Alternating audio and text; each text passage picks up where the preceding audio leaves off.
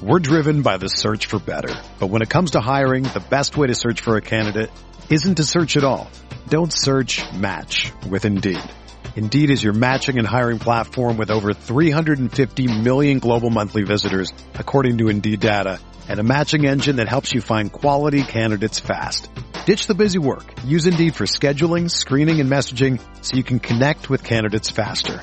Leveraging over 140 million qualifications and preferences every day, Indeed's matching engine is constantly learning from your preferences, so the more you use Indeed, the better it gets.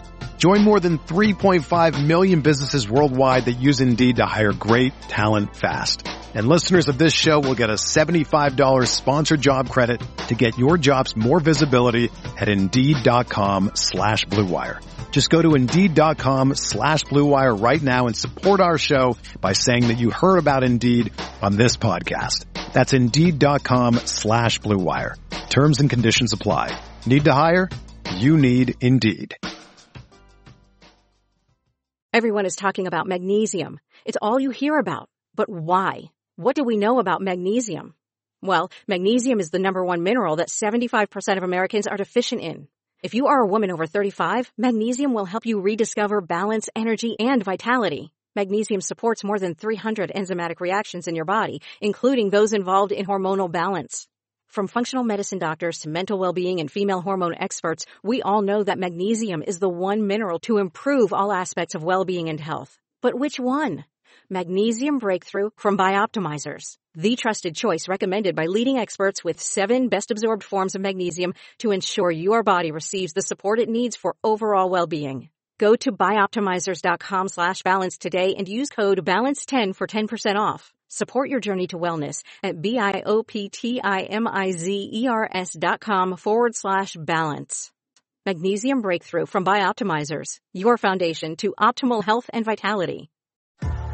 What's up, y'all? It's Drewski, and I've teamed up with Mountain Dew to produce a hilarious new basketball podcast called The Dew Zone with Drewski. Learn the backstories of your favorite ballers and celebrities like Jamal Murray. Did you have like a favorite team? Was it the Raptors at the time or no? Was the Raptors even started around that time? Come on, bro. I ain't that old, fam.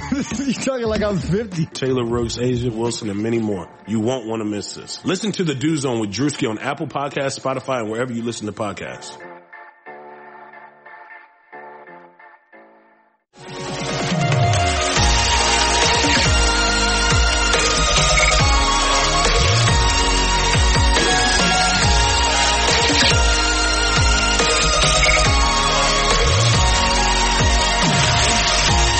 And away we go, episode 64 of the Al Galdi podcast. It is Monday, May 17th, 2021, as we are in the midst of a battle with Boston. It is DC versus Boston for the Capitals and the Wizards in each team's league's postseason. Can't say playoffs, don't say playoffs. The Wizards technically are not in the NBA playoffs. Playoffs? Don't talk about it. Playoffs? You kidding me?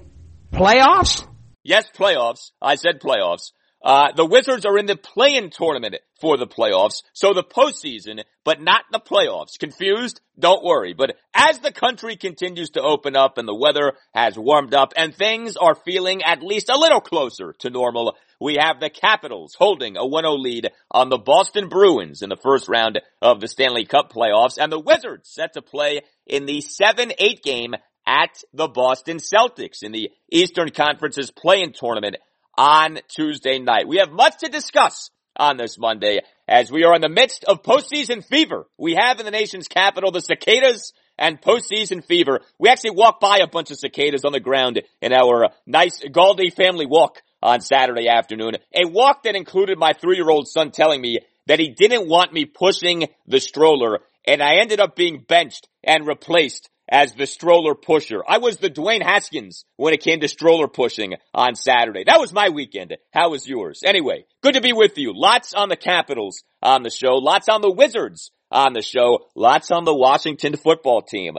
on the show as the WFT is signing Bobby McCain and had its rookie minicamp. Ron Rivera speaking after each practice. There's a lot to sort through. Sort through it all, we shall. Also, I'll talk Nationals off a weekend series win at the Arizona Diamondbacks, including an offensive eruption on Friday night, and Eric Fetty pitching out of his mind on Sunday. And I'll talk some Orioles as they avoided a 3-game sweep to the New York Yankees at Oriole Park at Camden Yards with a win on Sunday afternoon. You can tweet me at Al Galdi. You can email me, the Al Galdi podcast at yahoo.com. Did you see, by the way, the Naismith Memorial Basketball Hall of Fame's class of 2021 was announced on Sunday, and among the electees, 4 former Wizards/Bullets: Paul Pierce, Chris Webber, Ben Wallace, and Bobby Dandridge. And I know, all 4 of those guys played a bunch for other teams, although Dandridge was a big part of the 1977-78 Bullets team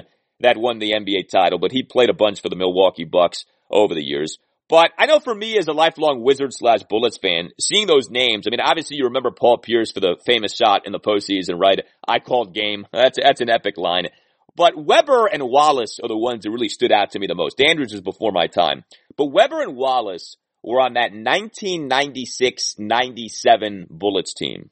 And if you're like me and a child of the 80s and 90s, like, that team is a very special team because the Bullets in the 90s were really bad, okay? The Bullets in the 90s didn't make the postseason anywhere near the frequency that the Bullets of the 80s did. The Bullets of the 90s looked lost, looked directionless for so much of that decade.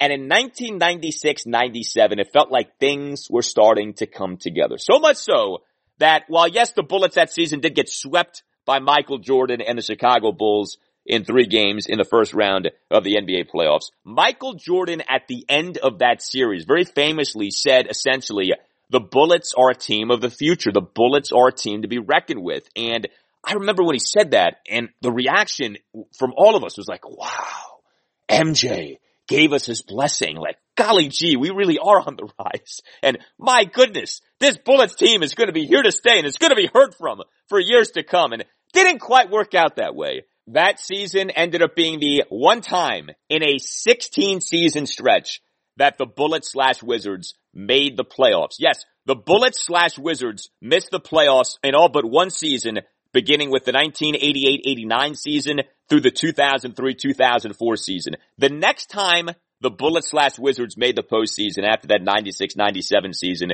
was in that first Gilbert Arenas, Antoine Jameson playoff making season of 2004-2005. So what the Bullets did in 96-97 ended up being fool's gold. Ended up being a mirage, ended up being a mere one-season surge that was basically never heard from again. But I remember the optimism that spring. I remember how I felt as a Bullets fan that spring.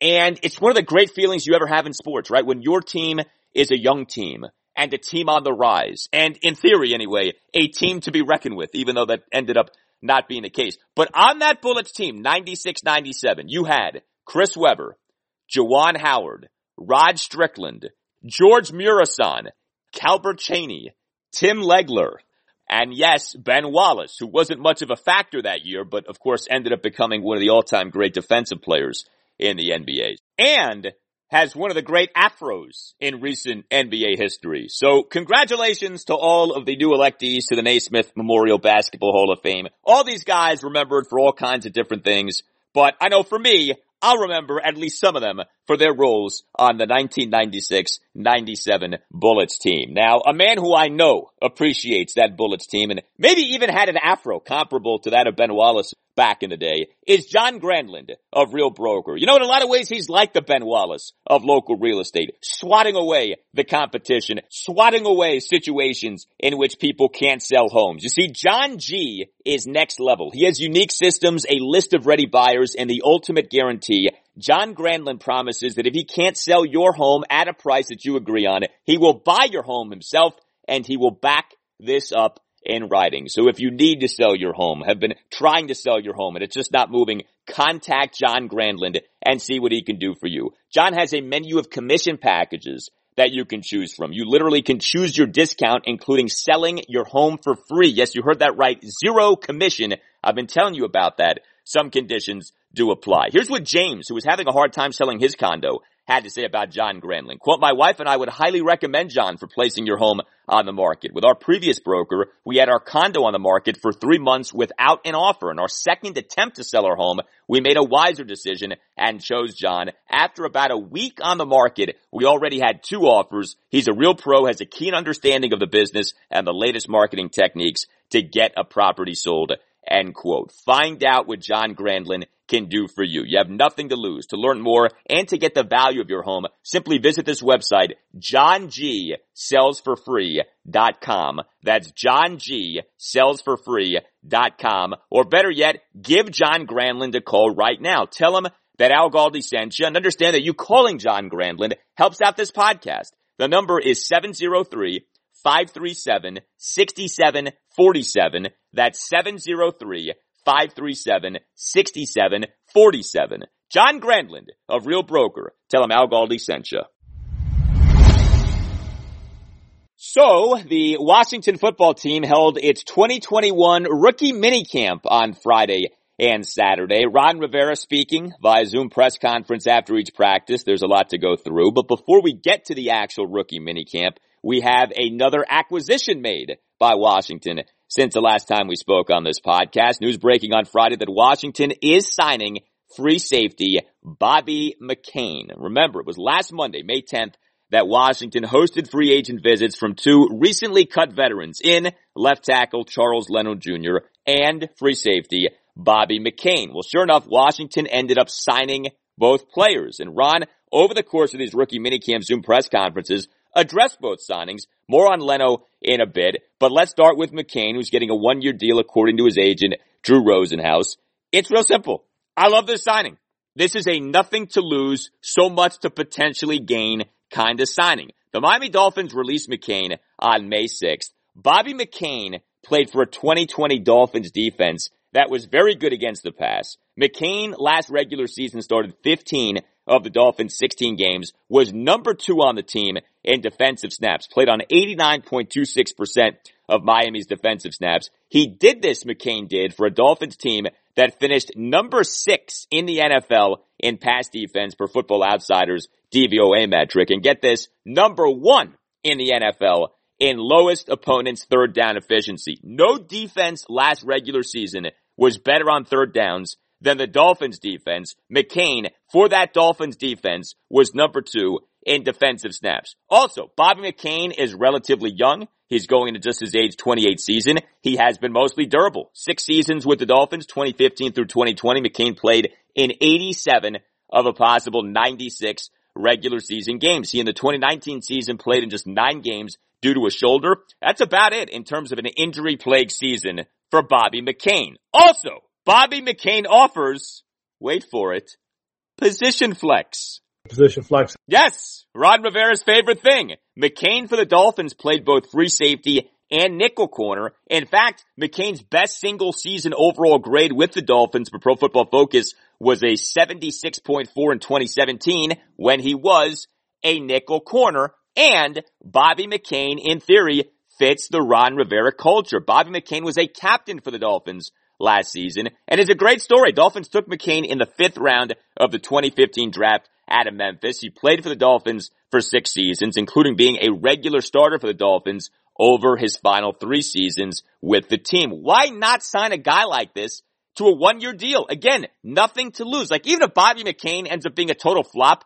it's a 1-year contract that almost certainly is just for a handful of millions of dollars. This is not some onerous salary cap consuming contract. It's a 1-year deal. Ron on Saturday on Washington signing Bobby McCain. Give us another player.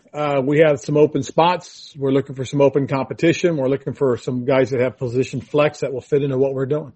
There was the phrase that pays. Position flex. Position flex. Yes. And now take a listen to this. Ron on Saturday on if he has any notion of how the free safety position will shake out. The big thing for me is again, guys that have position flex. The more spots you can play, the more opportunities you'll have to get on the football field. There it is again. Position flex. Position flex. I love it. I love it. You cannot get enough of the Ron Rivera fixation with position flex. But you know what? Position flex is a very good thing, right? You want options with what you can do with your players. Washington, of course, already had options at free safety. DeShazer Everett going into his age 29 season. Last regular season played in 11 games with 6 starts. It was DeShazer who took over for the fail that was Troy Apke as Washington starting free safety over the first 5 games of the season. DeShazer started each of the next 4 games, then missed 2 consecutive games due to an ankle injury, then started the next 2 games, but then was placed on the reserve/injured list on December 17th due to a chest injury. That gave us Jeremy Reeves, who's going into his age 25 season. Reeves last season started each of Washington's last 3 regular season games and started a loss to the Tampa Bay Buccaneers at FedEx Field in the wild card round. And know this about Jeremy Reeves, he last regular season registered an overall grade for Pro Football Focus of 84.1, highest single season overall grade for a Washington safety since Sean Taylor's 84.9 in 2007. Think about that. So who knows if Bobby McCain starts over either DeShazer Everett or Jeremy Reeves? And also, what if the safety position is more flexible than a free safety and a strong safety, right? Ron loves his position flex. Consider this. Washington, prior to Ron Rivera and Jack Del Rio taking over for Washington for years, had it so that there really wasn't that much of a difference between the free safety and the strong safety. This is one of the things that used to be said a lot during the era of the 3-4 base defense for Washington. Well, how about this? Ron on Saturday on how much in his and Jack's defensive system is there a distinction between strong and free safety? It sounds like things may be changing. Well, it's interesting because, you know, in talking with Jack about some of the philosophies going forward is that, you know, what you love to do is have safeties that you can rock and roll. In other words, you know, they just come down or drop back. They don't have to sit there and crisscross all the time. You know, it's one of the things that you want to be able to control is that when your opponent motions one guy, you're not shifting 4 guys. You know what I'm saying? So if you have guys that are interchangeable, that can play left and right as opposed to only free and strong, that gives you an advantage. And we can do it either way. The fewer people to move on your defense, the better it is for you as well, because then your disguises are a lot easier. A lot of times when the guy motions and everybody goes, oh, they're in man. Well, if the guy motions, all you do is rock and roll. Now they really can't tell whether you're in man or zone. So there's a lot of benefits to that. So notably, it sounds like Washington may be going back to there being less distinction between free safety and strong safety, meaning that we maybe just need to look at all of these safeties as safeties, you know, i.e. Cameron Curl, Landon Collins, Bobby McCain, DeShazer Everett, Jeremy Reeves, Derek Forrest, who Washington took in the 5th round of the 2021 draft out of Cincinnati, and yes, Troy Apke. That's the way to be thinking about safety. They are all part of the same mix, and Ron Rivera and Jack Del Rio just plan on starting the 2 best out of that mix. We'll see. Now, also over the weekend was the Washington football team on Saturday officially announcing the signing of unrestricted free agent offensive tackle Charles Leno Jr. We knew that this was happening. Leno's camp confirmed this last week. They contract a 1-year, $5 million deal, according to Leno's agent. This is, like Washington signing of Bobby McCain, a total no-brainer signing, in my opinion. Low cost, low commitment, high upside. Charles Leno Jr., who was released by the Chicago Bears 2 Mondays ago, May 3rd, was a staple at left tackle for the Bears and was incredibly durable. Leno, over his final 6 seasons for the Bears, 2015 through 2020, played in all 96 regular season games. He, for the last 93 of those games, was the Bears starting left tackle. Charles Leno Jr. isn't that old, going into just his age 30 season, and Charles Leno Jr. gives Washington incredible depth at left tackle, really continues this transformation of the Washington offensive line, going from having had paper-thin depth to being potentially the 2nd deepest position group on the team after the defensive line. Like, you just think about the left tackle spot now. Washington has as options, right? Leno, Cornelius Lucas, the 2nd-round rookie Samuel Cosme, Jaron Christian, maybe Sadiq Charles, if Charles is going to play tackle and not guard, or play tackle in addition to playing guard. Ron on Friday on what Washington signing Charles Leno Jr. means. Gives us more depth, you know, gives us an opportunity to fill, some of the other basic needs that we have. And again, having another guy that's, been a very durable veteran player. I just don't think you can have enough quality offensive line depth. You know, last year we were very fortunate at one point, including, the practice squad guys, we had 16 offensive linemen. We had, I believe, 10 guys that were active and 6 on the practice squad. And I just feel that was a big plus for us. And I think last year down the stretch, it really helped us in terms of being able to practice, but more importantly, be able to field quality starters with quality backups. And so the more we can get, and the more guys that we can have at specific positions, the offensive line being one of them, we're going to continue to try and do that. One thing that has become crystal clear at this point in Washington's offseason is there were 2 main things that Washington was trying to upgrade this offseason, right? I'm not talking about positions. I'm talking about like 2 generic things about the team that Washington wanted to elevate. One was the athleticism. The other was the depth. Washington so clearly has attacked making the team more athletic and making the team deeper. When you look at what has transpired along the offensive line, at receiver, at now safety, Washington is oozing depth at these positions in a manner in which Washington hasn't in a very long time. Now, we'll see to what extent this depth ends up being quality depth, right? But on paper, Washington has depth now at a lot of different position groups. Now, some you could argue there's not a lot of depth, right? Like tight end, there's 0 proven depth beyond Logan Thomas. But I think about like even quarterback. I mean, potentially you're 3 deep with Ryan Fitzpatrick, Taylor Heineke, Kyle Allen. Offensive line, maybe the deepest that unit has been in years. Receiving core, you've got depth. You've got lots of options. Defensive line, already deep. Secondary now is oozing depth in a manner in which a Washington secondary hasn't had depth, it feels like, in a very long time. This was a definite goal for Ron Rivera and his front office and coaching staff this offseason. Make the team deeper, in addition to make the team more athletic. Now, one of the more notable aspects of Charles Leno Jr.'s public comments last week upon him agreeing on the deal with Washington was Leno saying that he signed with Washington in part because of Ron Rivera. And yes, I know, stuff like this gets said when players join new teams all the time. But I don't think that Leno saying this should just be disregarded. Ron has a very good reputation. Ron has a very high approval rating. And it's not that far-fetched that someone like Charles Leno Jr. would choose to sign with Washington, at least in part because of Ron Rivera, and also who is with Ron, his offensive line coach, John Matsko, who, as we've talked about, is a very accomplished offensive line coach. Ron on Saturday on Leno having said that he signed with Washington in part because of Ron. Well, it's cool, because I think guys are seeing that we're trying to do things a different way. We're trying to do things a better way. One of the things that we worked on last year was the way we practice. And I think our players really got hold and had a good feel for it because, as the season progressed, we started taking more and more care of our players. We got out of the full padded practices early. We got out of the helmeted practices early as well. So and the emphasis really was on learning and understanding and knowing the game plan and how to attack our opponent. So, I think, he probably called guys that he knew that are playing for us and asked them what they thought. I know he talked to a couple of coaches that I've worked with. And I think that, they told him, hey, this is a guy that gets it. So I appreciate him saying that. I really do. We have a good staff of guys that I think also understand and feel that, there is a right way to do it. And that's how we're going to do things the right way. So Ron said what we just heard after Washington's second rookie minicamp practice. What about one of those rookies, Samuel Cosmi? How does Washington signing Leno impact the likelihood of Cosmi being Washington's starting left tackle this coming season? Here was Ron on Friday on that.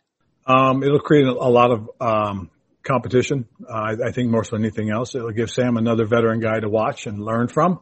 And again, more competition. And what it does too is it just shows that, again, with quality depth, if we get the type of depth we're looking for, we'll have guys that can play more than one position. They'll have that position flex. And so who knows? We'll see what happens. There it is again. Position flex. Position flex. Yes, Ron. Exactly. Look, Cosmi has some things that he needs to clean up. Former Washington tight end Logan Paulson talked to us about that on last Wednesday's installment of the podcast, episode 61. But if Cosmi is legit, then he'll ultimately be Washington's starting left tackle. If not this coming season, then the following season. The concerns with Cosmi have to do with the perceptions that he can be soft, that he gives inconsistent effort, that he doesn't consistently live up to his physical gifts. Remember, he's one of the physical freaks who Washington drafted. Samuel Cosmi is one of the freaks. The job of Ron Rivera and John Matsko with Cosmi is going to get him to consistently live up to being a freak, get him to consistently live up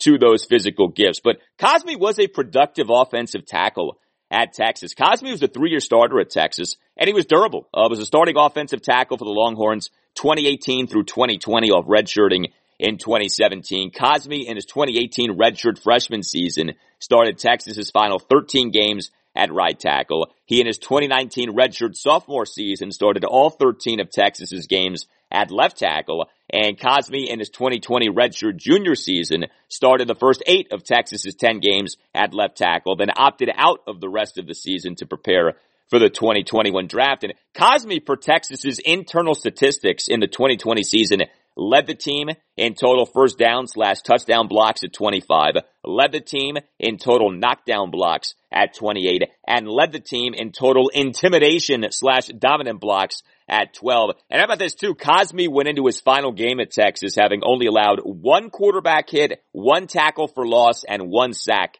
the entire season. Cosmi's pass block grades per Pro Football Focus steadily improved over his 3 seasons as a player for Texas, from 82.8 to 86.0 to 90.7. So the onus is on Cosmi to become the player he was drafted to be, but there is a body of work with this guy. He did play at a high level for a big-time program in that of Texas. The beauty, though, of the situation for Washington is it doesn't need Cosmi to become the team starting left tackle by week 1 of the upcoming season. This is where the depth becomes such a beautiful thing. If Cosmi does become Washington's starting left tackle by week 1 or sometime soon after that, great. But if not, Washington has multiple options, including a guy who did a very nice job at left tackle for Washington last season in Cornelius Lucas, and now Charles Leno Jr. Options are always a good thing. Just as a big supporter of this podcast, Dr. George Verghese, the medical director for the Mid-Atlantic Skin Surgery Institute of Maryland. Dr. George Verghese is a board-certified dermatologist at Mohs Surgeon. So the Mid-Atlantic Skin Surgery Institute of Maryland focuses on medical dermatology and skin cancer diagnosis and comprehensive care, including a very special and cutting-edge option for dealing with skin cancer called superficial radiation therapy, or SRT. SRT is an alternative to surgical procedures for basal cell and squamous cell skin cancers. SRT really is revolutionary. It's a non-surgical skin cancer treatment that's safe and effective. Having skin cancer doesn't mean having to have surgery and the downtime and side effects that go with surgery. You have options. Understand that a non-surgical option in SRT is available. Dr. George Verghese and the Mid-Atlantic Skin Surgery Institute of Maryland offer SRT, unlike many other dermatology practices in the area, and SRT is covered by most insurances. To find out more, call 301-396-3401. Make sure you tell them that Al Galdi sent you. That phone number again, 301-396-3401, or visit midatlanticskin.com. That's midatlanticskin.com. Dr. George Verghese in the Mid-Atlantic Skin Surgery Institute of Maryland, nationally recognized for treating skin cancer across the Mid-Atlantic region. All right, so in terms of Washington's actual rookie minicamp on Friday and Saturday, here was Ron Rivera on Friday on what stood out with the rookies on Friday, and you'll hear Ron talk up the athleticism of Washington's 2021 first-round pick, linebacker Jamin Davis, and the team's 2021 second-round pick, offensive tackle Samuel Cosmi. Well, what I really appreciated was their athleticism. Really pleased with what we got to see as far as, the limited opportunities. But just trying to pop around from one position to other, and see the certain things that, I remember about these guys, watching Jamin, Davis, just the realization of just how explosive, he is, how, flexible he is through the hips in terms of his turning and movement motions. Those look really good. Watching, Cosmi was, watching Sammy out there practice, I thought was really cool. A big, powerful guy that looked good. And that's what you kind of hope to see as you, in my opinion, as you go through and watch these guys go through their basic drills. It is well established by now the extent to which Washington in its 2021 draft took guys who are great athletes, but the trend of loading up on athleticism this offseason didn't start with the draft. The trend goes back to, say, signing Curtis Samuel in free agency. Also goes back to signing Samis Reyes, who was a part of the rookie minicamp. So the Washington football team on April 13th announced the signing of an unrestricted free agent tight end named Samis Reyes. Born in Chile, would be the first Chilean-born player in the NFL. Played college basketball at Tulane for 2 seasons, 2016-2017 and 2017-2018. Graduated from Tulane in 2018. Played for the Chilean national basketball team in 2019. And then in May 2020, decided to try what he had been told to try for a while, the sport of football. Reyes spent 10 weeks training at IMG Academy in Florida, then worked out in front of scouts at the University of Florida's Pro Day on March 31st. The idea was for him to enter the NFL via its International Player Pathway program, in which players allowed into the program are allocated to NFL teams in one division in each conference. Washington actually received a player this way, received a German defensive lineman, David Bada, in July 2020. However, Reyes did so well at Florida's Pro Day that Washington flat out signed him as an unrestricted free agent, and Reyes doing so well at the Florida Pro Day had to do with his athleticism. Reyes, per the relative athletic score metric that has become a big deal, tested as the most athletic size-adjusted tight end to ever enter the NFL. Reyes at the Florida Pro Day generated measurables that included the following: height of 6'5 3/8", weight of 260 pounds, 40-yard dash time of 4.65 seconds, bench press of 31 reps of 225 pounds, vertical jump of 40 inches. Athletic freak is Samis Reyes. Ron Rivera on Friday on his initial impression of Samis Reyes. Just a high energy guy. He's got a lot to learn. He's got a lot of field to develop and understanding in terms of this game. And it's fun to watch him out there. It really is, because you can tell he's trying to learn on the run, and that'll be a challenge for him, but I think it'll help him in the end. We're throwing a lot at him these first couple of days, but it'll be good because, it'll help him to integrate, a lot quicker, once, he's there with the rest of his teammates. What about the fact that Reyes has never played football at any meaningful level? I mean, think about that, right? It's hard enough to make an NFL team as an undrafted free agent. This guy is trying to make an NFL team despite having never played football at any meaningful level. Reyes at his introductory Zoom press conference on April 14th said that he drove for DoorDash during the COVID-19 pandemic in 2020. He's trying to go from DoorDash to being a tight end on the Washington football team. But he is athletically gifted like few people on the planet. Can he be taught the sport well enough to where he can make the team and maybe even be some kind of a factor in 2021? Ron on Friday on what it's like to coach a guy in Reyes who is so new to football. Well, we've done that before. When I was in Carolina, we had F.A. Bada. And then past season, we had David Bada. Both guys came to us from the NFL Europe. We were able to pluck Samus before he got into the program. So we know what we have and we know what to expect. And this is a guy that's got a special skill set that we believe will fit it. And we're going to work with him as much as we can to give him every opportunity to grow and become a player in this league.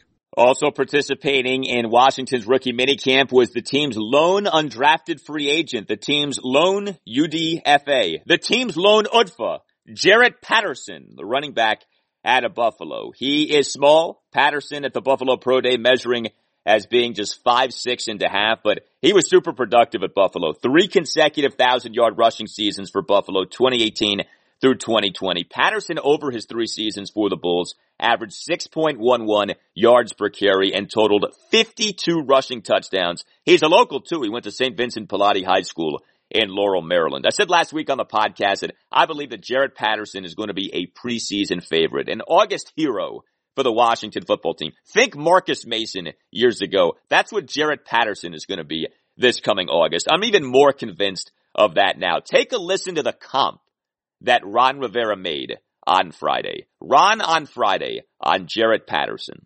Well, I was just going to mention a specific player, Darren Sproles. I had an opportunity to be with Darren in San Diego, and this is who this young man reminds me of. He's small, but he's explosive. He's dynamic. He's stout. He looks like a football player. So, he's a guy that, we'll give every opportunity to see if he can make our football team. I like who he is. So how about that? Ron comping Jarrett Patterson to Darren Sproles. Now remember, Scott McCloughan once comped Matt Jones to Marshawn Lynch. So these comps only go so far. We need football players. Yes, thank you, Scott. Remember that? Scott used to say that all the time. He's a football player. We need football players. We need football players. Yes, we got you, Scott. But Ron saying that certainly stood out, right? The Darren Sproles comp for Jarrett Patterson. And look, Ron knows Darren Sproles. Like, this isn't just something that Ron pulled out of thin air. Ron was the San Diego Chargers defensive coordinator from 2008 through 2010. Never forget what Sproles did in the playoffs for the 2008 season. The 2008 San Diego Chargers, those Chargers, Norv Turner as their head coach, Ron as the defensive coordinator, won the AFC West at 8-8, then beat the Indianapolis Colts 23-17 in overtime in the wild card round. And that game was maybe the best game of Darren Sproles' career. He had 22 carries for 105 yards and 2 touchdowns, including the game-winning 22-yard touchdown run in overtime. And he had 5 receptions for 45 yards. So Ron mentioning Sproles in relation to Patterson means a lot. Again, I just can't get McCloughan comping Matt Jones to Marshawn Lynch out of my mind. We need football players.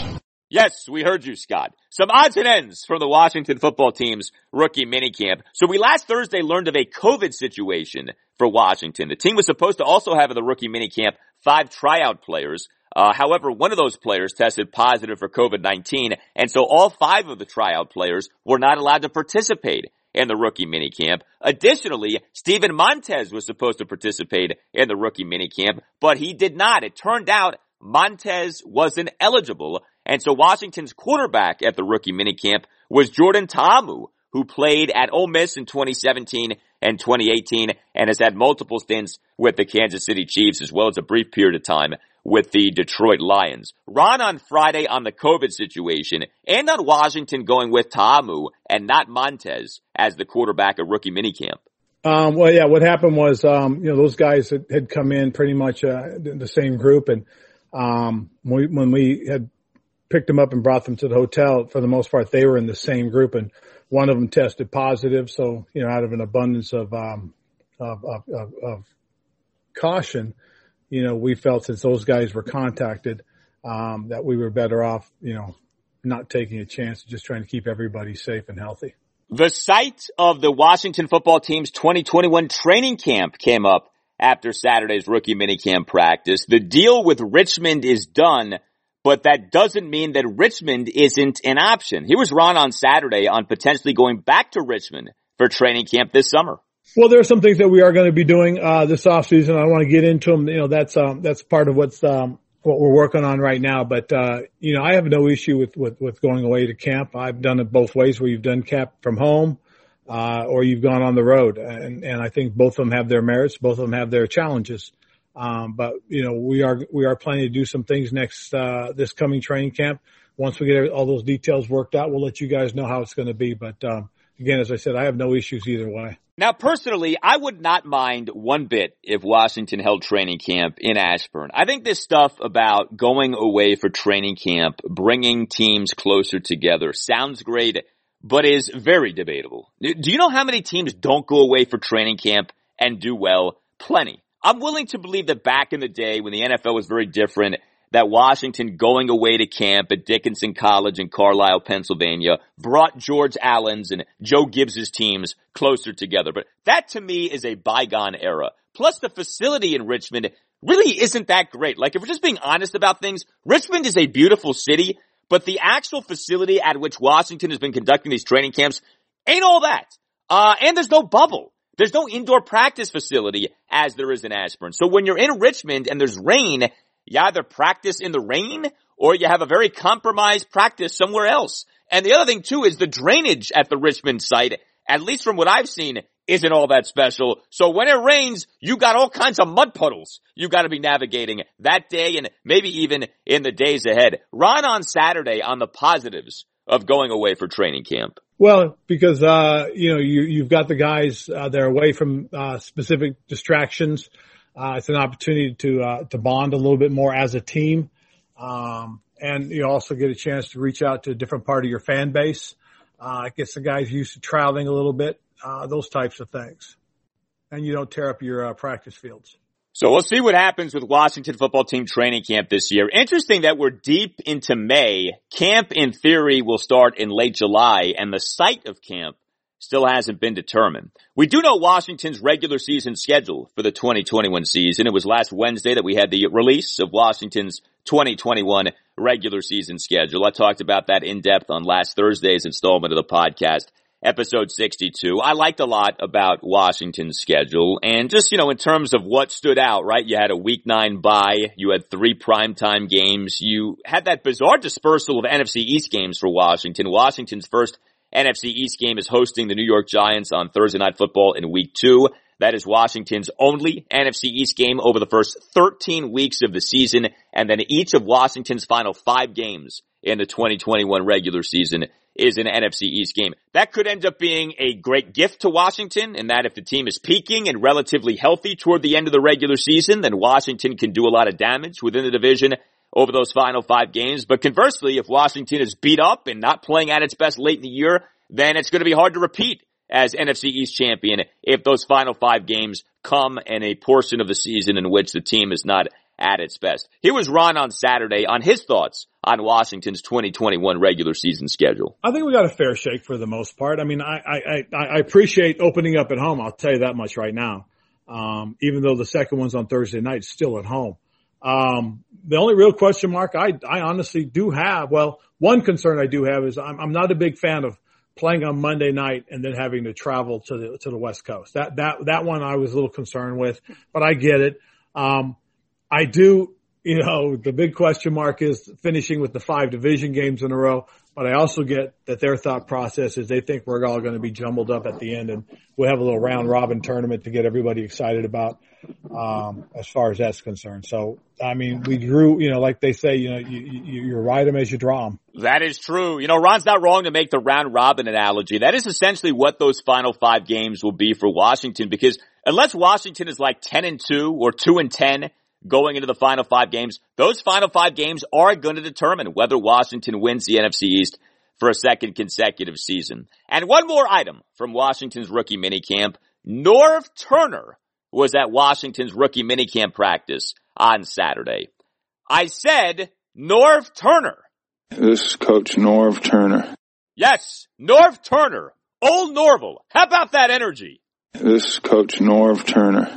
Yes, I love it. Norv, of course, is Scott Turner's dad, is a former Washington head coach, right? Washington had Norv Turner as its head coach from February 1994 until December 2000, when Norv got fired with a winning record that season. Never forget that. Norv was 7-6 in the 2000 season when Dan Snyder fired Norv. Norv somehow lasted nearly 7 seasons as Washington's head coach, despite making the playoffs just one time, 1999, and posting a regular season record of just 49-59-1.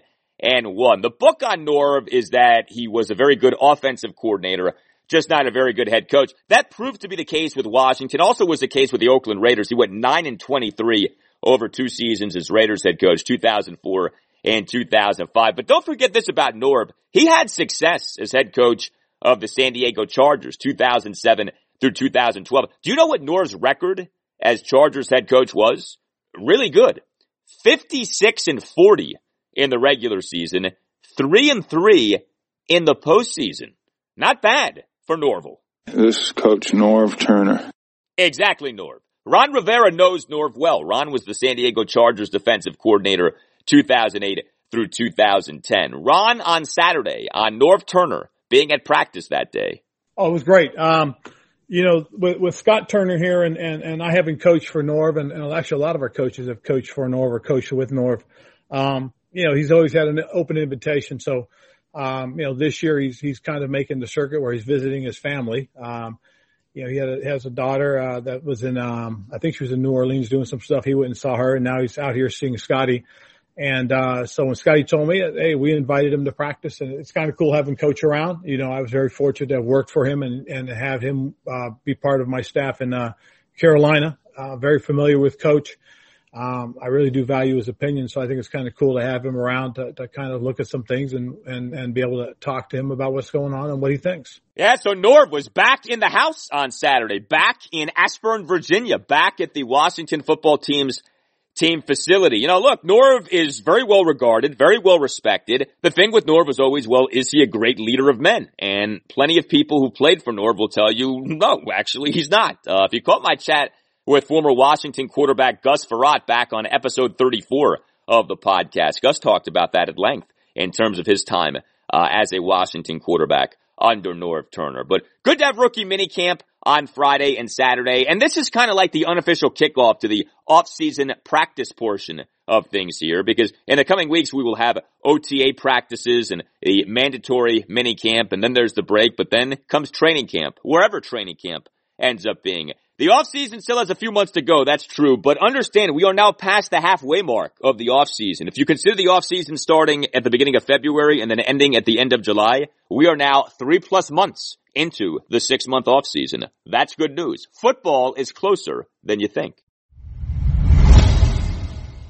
We turn our attention now to the Capitals, for whom Game 2 against the Boston Bruins at Capital One Arena in the first round of the Stanley Cup playoffs is on Monday night, a 7:30 start. Who the Caps goaltender will be, we do not know. We do know that the Caps own a 1-0 lead in the series. Great job by the Caps in Game 1 on Saturday night, a 3-2 overtime win over the Bruins at Capital One Arena. So first of all, the Caps did get back two key players. Caps got back TJ Oshie and defenseman John Carlson, though did remain without Evgeny Kuznetsov and goaltender Ilya Samsonov. Oshie was back for Game 1 off not having played in the Caps' regular season-ending 2-1 win over the Bruins at Capital One Arena last Tuesday night due to a lower body injury. And Carlson was back for Game 1 off not having played in each of the Caps' final 2 regular season games due to a lower body injury. So remember, the Caps, who in the closing days of the regular season were without Alex Ovechkin and Nicholas Backstrom and Oshie and Carlson,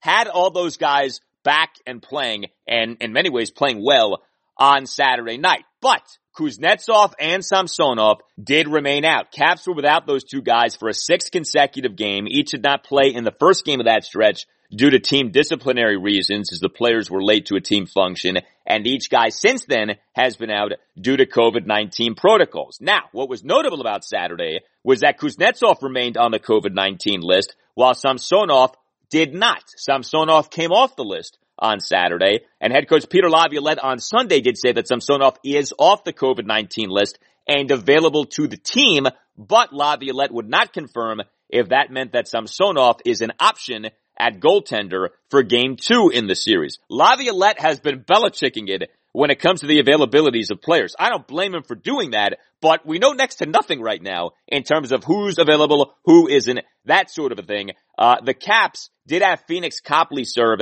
as the emergency backup goaltender in Game 1, and on Sunday did recall a goaltender, recalled Zach Fucale from AHL affiliate Hershey. So is that a sign that Samsonov will not be available for Game 2?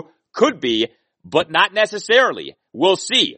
In the meantime, the Capitals on Saturday night ended up turning to Craig Anderson to win the game because the starting goaltender Vitek Vanacek got hurt. It's been one injury after another lately for the Capitals. Vanacek was the starter, right? And everyone knew that this was going to be the case. It was going to be Vanacek's net. That ended up lasting less than a full period. Vitek Vanacek stopped 3 of the 4 shots on goal that he faced, then left the game in the first period due to a lower body injury. Craig Anderson, he who is in his age 39 season, he who started just 2 games for the Caps during the regular season, ended up playing the bulk of the game and ended up goaltending the Capitals to a victory. Just incredible to watch this unfold. Craig Anderson comes in for Vitek Vanacek, stops 21 of the 22 shots on goal that Anderson faces. What a job he did. Anderson, per natural stat trick, stopped 4 of the 5 high danger shots on goal that he faced,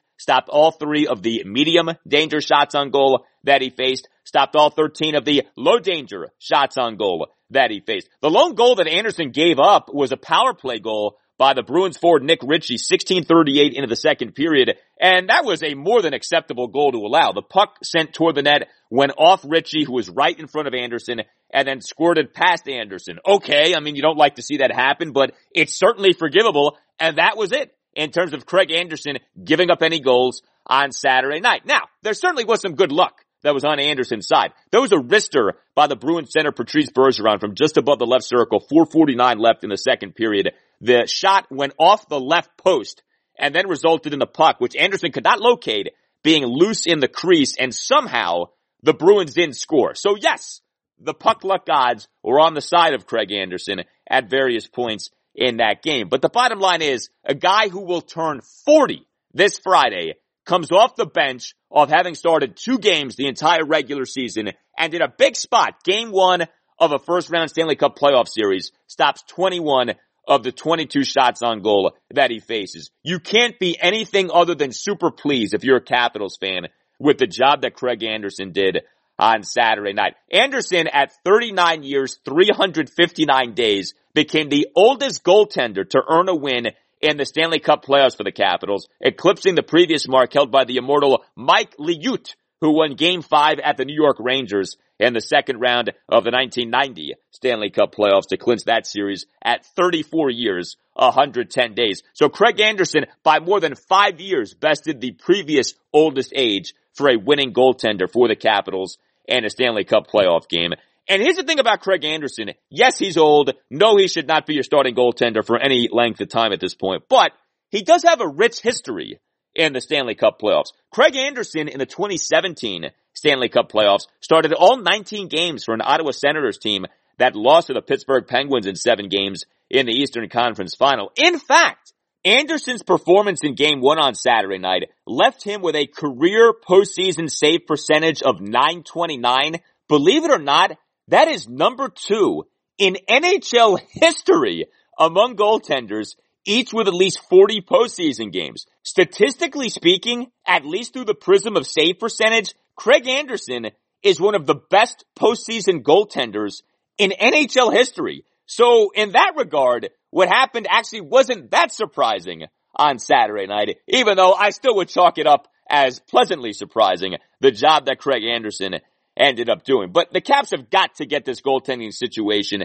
figured out. Where is Vitek Vanacek from a health standpoint? What is the deal with Ilya Samsonov? I mean, organizationally speaking, he's not in a good place. I think people are furious with him and are getting fed up with all these off-ice issues that keep popping up. If you caught my chat with Peter Hassett, co-founder of the great Capitals blog, Russian Machine Never Breaks, on Friday's installment of the podcast, episode 63, you could tell Hassett's been told some stuff. He thinks the Caps are going to be done with Ilya Samsonov in terms of viewing him as the goaltender of the future. Now, could that perception change? Sure. If Samsonov ends up starting a bunch of games and playing really well this postseason, yeah, I think that's going to change, okay? But the clock is ticking on Samsonov. I think there's a real aggravation with what he's put the team through over the last now 2 seasons. And if he doesn't end up being available this postseason and the Caps end up going out in the first round because of the goaltending, you're going to have a lot of fingers pointed at Ilya Samsonov. But in the meantime, Craig Anderson is a hero and a guy who, regardless of what happens moving forward, should forever be remembered by us as Capitals fans for the job that Anderson did on Saturday night in relief. Caps did win the puck possession battle on Saturday night, and don't take that for granted. Caps per natural stat trick had 55 5-on-5 shot attempts to the Bruins 52. Now the Caps per natural stat trick did have just 5 high danger 5-on-5 shot attempts to the Bruins 8, but the Caps winning the puck possession battle overall is significant because the Bruins in the regular season were elite in terms of puck possession. Boston, the regular season, was 3rd in the NHL in 5-on-5 shot attempt percentage at 54.2. So Boston in 5-on-5 situations during the regular season largely controlled play and did so at a clip better than all but 2 teams in the NHL. So that the Caps bested the Bruins in this regard on Saturday night mattered and was impressive and hopefully continues to go. In terms of the Caps' 3 goals in the game, so this is what the Stanley Cup playoffs are about. You know, not always the goals of beauty, the goals of skill and speed. Sometimes the dirtier the goal, the better the goal. Sometimes the grimier the goal, the better the team ends up doing. And really 2 of the 3 Caps goals, the Caps' second and third goals, were what you call dirty, greasy, puck luck kind of goals. It doesn't have to be a thing of beauty. They all count the same. So the game winner, Nick Dowd, game-winning even strength goal, 4:41 into overtime. Tom Wilson entered the puck into the Caps offensive zone, passed the puck to TJ Oshie for a one-timer above the high slot, and the puck simply went off Dowd, who made his way into the low slot to essentially post up Bruins defenseman Kevin Miller right in front of Bruins goaltender Tuukka Rask. There's nothing pretty about that. There's a lot of puck luck involved in something like that. You credit Dowd for having the wherewithal to make his way into the low slot and to put himself in position to have the puck bounce off him. But that's hockey. Goals, a lot of goals, especially in the postseason, are scored that way. That's how the game-winning goal ended up being scored. How about the Capitals' second goal? Defenseman Brendan Dillon's even strength goal, 8:44 into the second period for a 2-1 Caps lead. Another classic puck luck goal. Dillon from the left point just sent the puck toward the net. The puck went off the stick of Bruins defenseman Jeremy Lauzon, on whom Alex Ovechkin essentially was posting up, and the puck went into the top right corner of the net, past the Bruins goaltender Tuukka Rask. The goal was actually initially credited to Ovechkin, but then changed to being Dillon's goal. Again, nothing pretty. There's no real skill involved in something like that other than Ovi just trying to park himself in the slot there, but it was effective. The Capitals ended up scoring. Goal number 1 was the only kind of non-puck luck, skill-based goal scored by the Caps, and it was scored by Tom Wilson, who has skill, but of course is not always known for that skill. But Wilson, even strength goal, 6:22 into the first period for a 1-0 Caps lead. The goal coming on a 3-on-2 Caps rush initiated by the stick of Bruins defenseman Charlie McAvoy breaking, causing a Bruins turnover in the Caps defensive zone. A give and go between Wilson and TJ Oshie resulted in a stickless McAvoy, leaving Wilson to tend to Oshie, leaving Wilson open in the left circle. Oshie passed the puck back to Wilson, who deposited a wrister into the top right corner of the net, past the Bruins goaltender, Tuukka Rask. So if you really want to be negative and you really want to be a buzzkill, you can say that each of the Capitals' goals was a result of luck. Goal number 1 was due to a broken stick by the Bruins defenseman Charlie McAvoy. Goals 2 and 3 were puck luck goals. Go ahead and say that if you want, but that's the postseason. That's the Stanley Cup playoffs. You don't have to apologize for scoring goals this way.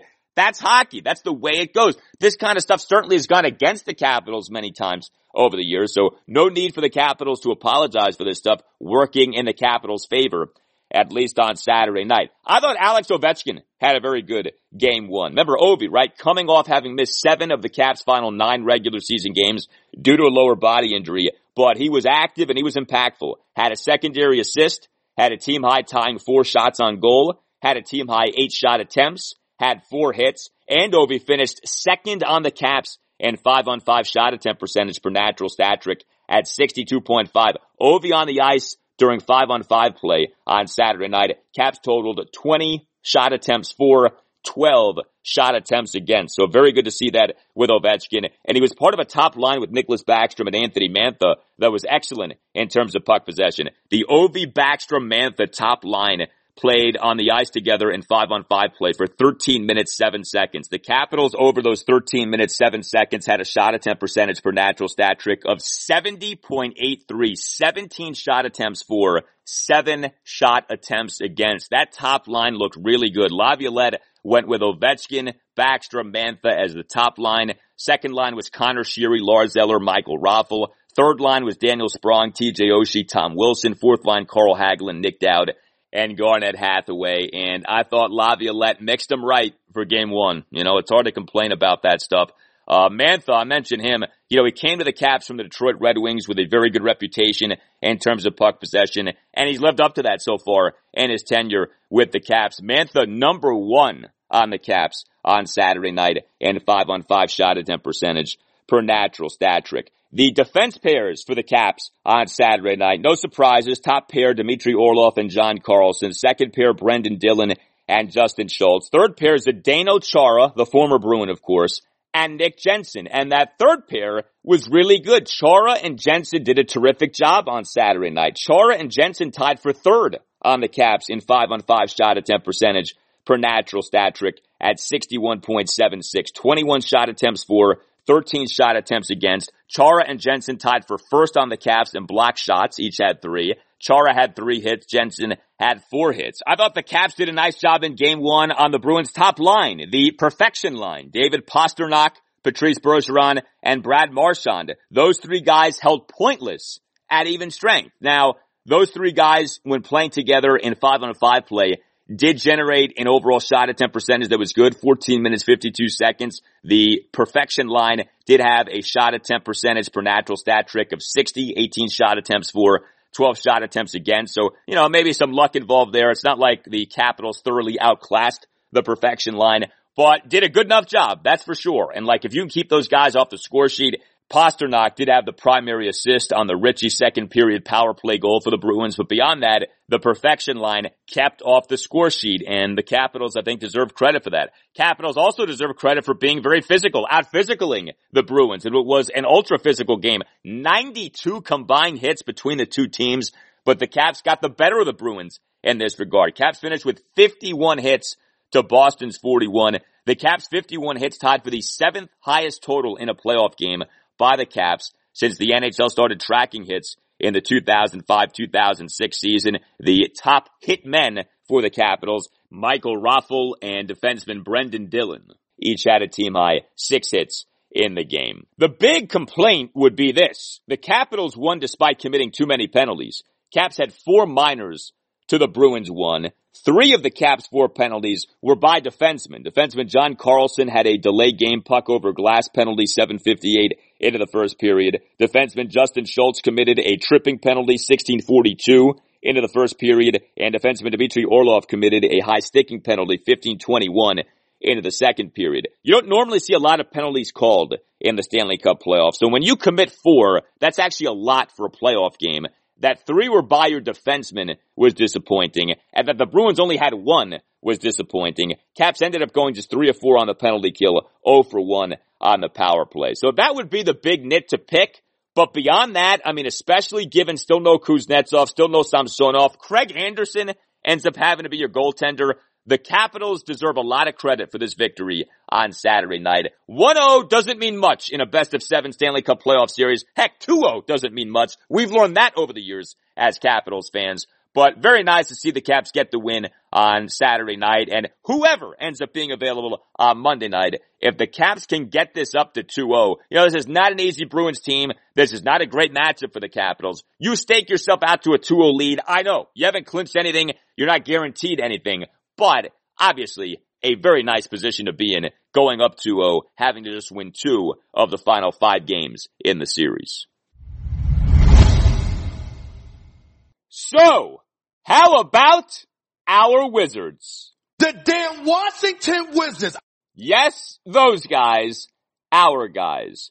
The Wizards did it and then some. They not only clinched a spot in the Eastern Conference play-in tournament, the Wizards ultimately clinched the number 8 seed in the Eastern Conference. And if you know your play-in tournament rules, you know there is great significance in being the 7 or 8 seed as compared to being the 9 or the 10 seed. But let's take a step back for a moment and just appreciate what the Wizards just pulled off in their now concluded 2020-2021 regular season. The Wizards began the season 3-12, then went 10-6 to get to 13-18, then though went 4-14 to fall to 17-32, and the Wizards end up ending their regular season with a 17-6 stretch, 17 wins over the final 23 games to get to 34-38 and the number 8 seed in the Eastern Conference. The Wizards on Sunday afternoon clinching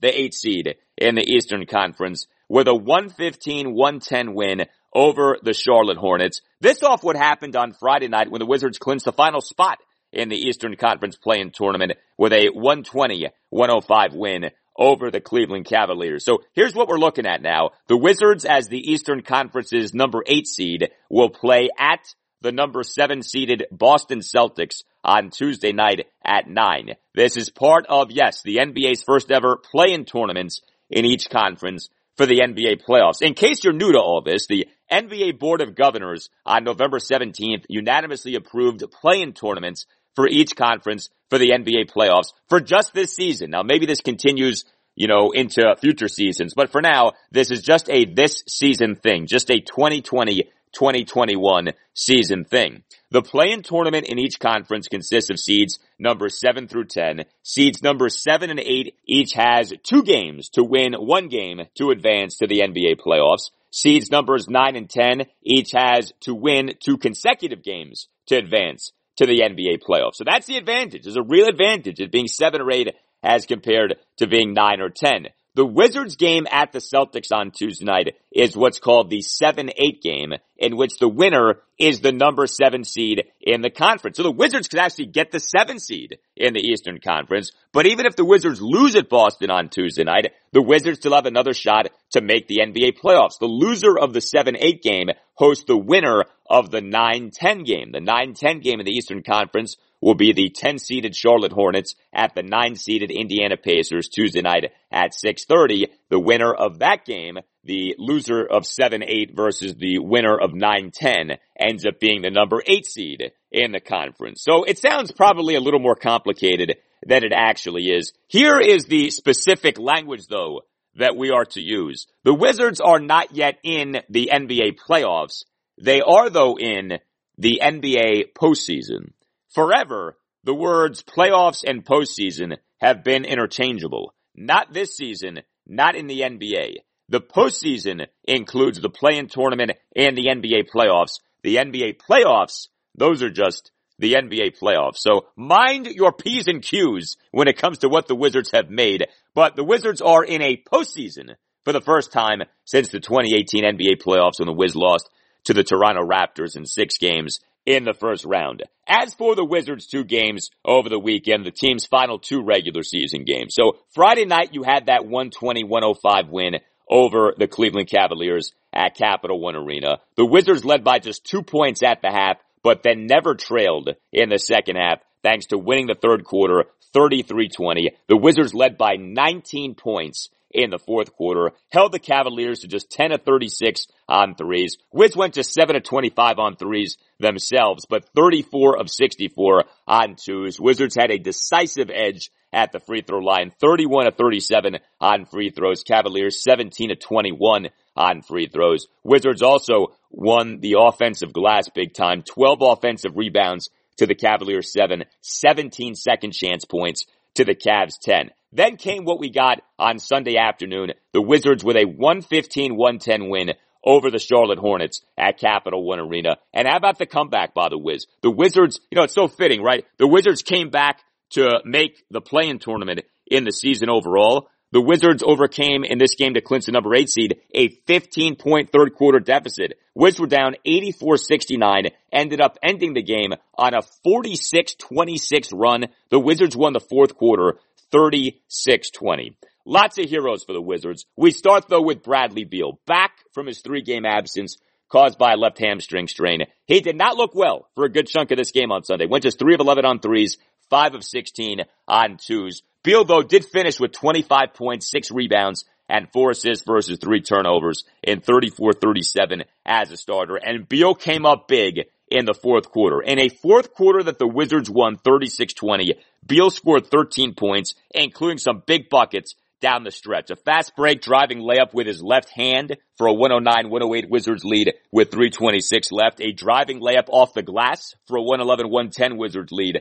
with 2:53 left. Now, Beal did ultimately finish second to Steph Curry of the Golden State Warriors in the scoring race. I think we kind of knew this was going to happen with Beal missing these recent games due to the left hamstring strain. But Beal does finish second in the scoring race, like I said, so he does end up leading the Eastern Conference in points per game. So there is that. Bradley Beal, number 1 in the East in scoring at 31.3. But the guts, the chutzpah, the moxie displayed by Beal, playing through this hamstring strain, coming through in the fourth quarter with the 13 points, connecting on multiple big buckets over the final 3.5 minutes of the game. A salute to Beal. That was a gutsy effort. That's the kind of effort you remember as a Wizards fan. Beal, with the injury, still playing, and he wasn't perfect. He wasn't perfect by a long shot.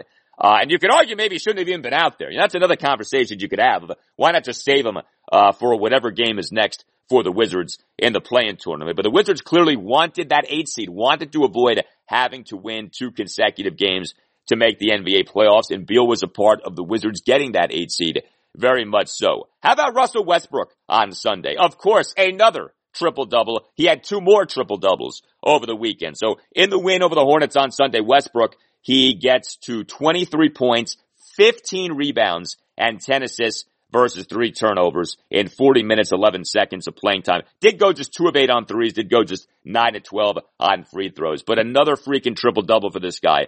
He had one in the win over the Cavs on Friday night. Westbrook in that game, get these numbers, 21 points, 17 assists versus 1 turnover. Yes, 17 assists versus 1 turnover for Westbrook in the win over the Cavs on Friday night. Also had 12 rebounds to go with 3 steals in 39-59. Now, he did struggle on threes again, so it was not a super efficient weekend for Westbrook in terms of his shooting, just 1 of 5 on threes on Friday night. So 3 of 13 on threes was Westbrook over the 2 games, but 2 more triple-doubles. So he finishes the regular season with 38 triple-doubles, single season and career franchise records. And, of course, he set the all-time NBA record for career regular season triple-doubles. That number at 184 upon the completion of the regular season. Another thing with Westbrook is he ends up leading the NBA in assists per game in the regular season at 11.74. That is a single season Wizards/Bullets record, and that is the most assists per game for a player in an NBA regular season since John Stockton of the Utah Jazz averaged 12.33 assists per game in 1994-95. I mean, you got to go back a quarter century plus for the last time someone did as Westbrook did this season in terms of assists per game, 11.74. Just a tremendous season by Westbrook. You really wonder, had he not been as injured as it turned out he was early in the season with the quad, what this Wizards season would have ended up being. I mean, as it is, the Wizards got the 8 seed. What are we talking about if Westbrook is healthy for the entire year? Because he was not himself early in the season. We saw that. Remember, he wouldn't play in the second games of back-to-backs, and when he did play, he really wasn't that good. He would get these triple-doubles, but they were really empty and meaningless. And it was really hard to get into what he was doing. You know, I remember having the conversation of, do you regret the trade? You know, if you could undo it, would you do it? John Wall and a protected first-round pick for Russell Westbrook. Well, what say us now when it comes to this trade and the season that Russell Westbrook ended up having? I mean, especially with Beal missing these games late in the season, Westbrook carried the Wizards at times down the stretch. And while he wasn't always super efficient, he did become more efficient as the season went on. I mean, I mentioned it when he did Friday night. 17 assists versus 1 turnover. I mean, let that sink in. 17 assists versus 1 turnover. That's insane. The Wizards bench, so key down the stretch of this season. So good once again over the weekend. So the win over the Hornets on Sunday, Robin Lopez. How about the season Robin Lopez ended up having with his old man game, with his 1980s game, you know, the jump hooks in the paint, that kind of a thing. Lopez on Sunday, 18 points on 9 of 11 shooting and 6 rebounds in 26-32 off the bench. Lopez in that fourth quarter that the Wizards won 36-20, 8 points on 4 of 5 shooting and 5 rebounds, including 3 offensive boards. Speaking of delivering in that fourth quarter, Ish Smith was outstanding in the fourth quarter. In fact, Ish and Russell Westbrook were the only Wizards who played for all 12 minutes in that fourth quarter on Sunday. Ish in the fourth quarter connected on a big 6-foot driving floater in the lane for a 113-110 Wizards lead with $1:36 left. And Ish for the game ends up having 14 points on 7 of 11 shooting, 8 rebounds, and 7 assists versus 1 turnover in 32-03 off the bench. Ish nearly had a triple-double off the bench on Sunday. 14 points, 8 boards, 7 assists, just 1 turnover. Daniel Gafford was solid off the bench. 8 points, 3 of 6 shooting, 5 rebounds in 16 minutes, 25 seconds, though he did have no assists versus 3 turnovers. But basically, if you've been following the Wizards, and we've been talking about this on the podcast, every game that the Wizards won during this 17-6 surge to conclude the regular season, or at the very least in a good chunk of these 17 wins over the final 23 games of the regular season, you had the Wizards bench playing a key role. And you had this again on Sunday with Lopez and Ish doing as they did. You had this in the win over the Cavs on Friday night. Lopez in that game, great in the fourth quarter. 10 points, 5 of 6 shooting in the fourth quarter. Finished with 14 points, 7 of 11 shooting, and 5 rebounds. Gafford on Friday night, 12 points, 3 of 5 shooting, 6 of 6 on free throws, 5 rebounds, 3 blocks off the bench. Anthony Gill in the win over the Cavs on Friday night, 8 of 8 on free throws, 2 of 4 from the field. He finished with 12 points, 5 rebounds, and 2 steals off the bench. And Ish Smith, who was so much better second half of the season as compared to the first half of the season, he off the bench on Friday night, 11 points, 5 of 10 shooting, 5 rebounds, 3 assists versus 2 turnovers. Some credit to Rui Hachimura for his work over the weekend. Win on Sunday, 2 of 3 on 3, 16 points, 6 rebounds. Win on Friday night, 14 points, 7 of 15 shooting, and 3 rebounds. It just has been such a strange year for the Wizards. The horrible start, then better, then bad again, then good again. You know, the discrepancy between the Wiz versus the East versus the Wiz versus the West. The Wizards finished the regular season just 16-26 against the Eastern Conference teams, even with these 2 wins over the weekend. Wizards 18-12 against Western Conference teams. It makes no sense, and yet it was the case. You know, the Wizards ended up having the regular season that the team had, despite Davis Bertans largely being a flop. 5-year, $80 million contract he gets re-signed to last offseason. I'm not going to be a phony. I endorsed it. I know a lot of you listening endorsed it. And at least in season 1, it did not work out. Now, the good news is Bertans has plenty of time to make up for this and to make it so that the Wizards don't regret that contract. But for now, this was not a good re-sign, okay? Bertans was not very good, not very impressive this regular season, and it's not like he ended the regular season on some supremely high note. Bertans did start each of these final 2 games. On Sunday, 3 of 7 on threes, 11 points, 3 rebounds. On Friday, just 3 of 11 on threes. Did go 6 of 7 on free throws, finished with 17 points. But it was not a very impressive season for Davis Bertans, and the fact that he showed up out of shape is a real discredit to him. That to me was inexcusable. You get an $80 million contract. I don't want to hear about the pandemic or anything else. Figure it out, pal. I mean, get yourself in shape. It's not that hard. And that he couldn't do that he shows up and he's talking early in the season about how I'm only at 60 to 70% conditioning. Just completely inexcusable. That to me, as a Wizards fan, that's hard to forget. You get a fat contract and you get fat and you get out of shape. That's not acceptable. I'm sorry. Alex Len, another weird thing about the season. Alex Len kept starting, and yet, he would barely play in so many of these games. Now, at times he was very efficient, but Alex Len on Sunday started for a 35th consecutive game.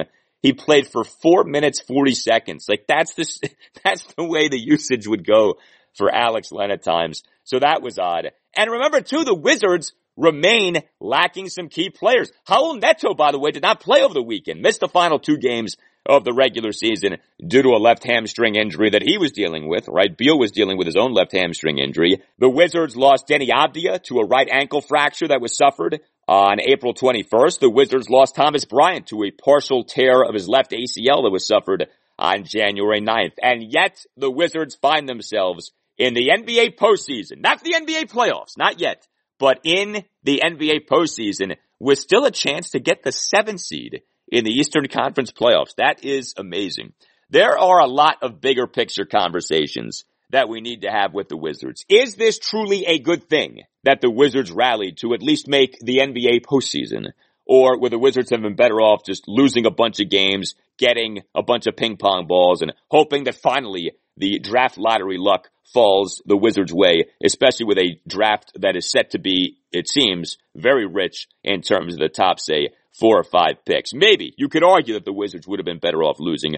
I, though, would say that the Wizards did well is a sign that the Wizards are in a better state than we thought, and that if the Wizards can attract a significant piece this offseason, then the Wizards could really be a significant player in the Eastern Conference next year. That's why I don't think you should just completely dismiss all this as, well, it's meaningless, it's fool's gold. It could be, I'll grant you that, but it doesn't have to be. I think the really interesting thing about everything here is, has this saved Scott Brooks' job? Because it felt for the longest time like Scott Brooks, not only was he not going to be back for next season, but that he wasn't even going to last the rest of this season. I certainly felt that way. And of course, he has lasted, and he's going to be a coaching free agent this offseason. Are the Wizards going to bring him back? Remember, he makes $7 million per year. So that's a conversation to be had. But for now, can we please enjoy this? The Wizards in the postseason, not the playoffs, but the postseason, with a huge game at the Boston Celtics on Tuesday night. The damn Washington Wizards. Big weekends for the Capitals and the Wizards. A good weekend for the Nationals, who won a series for the first time in 4 series. It had been a while since the Nationals had won a series. In fact, you have to go all the way back to the 3-game sweep of the Miami Marlins at Nationals Park, April 30th through May 2nd, for the last time the Nats had won a series until we got what we got over the weekend. The Nats winning 2 or 3 games at the Arizona Diamondbacks, a 17-2 win on Friday night, then an 11-4 loss on Saturday night, but then a 3-0 win on Sunday to win the series and to make Davey Martinez proud of his boys. I'm proud of the boys. Yes, thank you, Davey. Nats now are 16-20 on the season, still in last place in the National League East, but just 3 games behind the first place New York Mets, who got swept at the Tampa Bay Rays over the weekend, and now are just 18-16 on the year. So a lot to get into with this National Series win.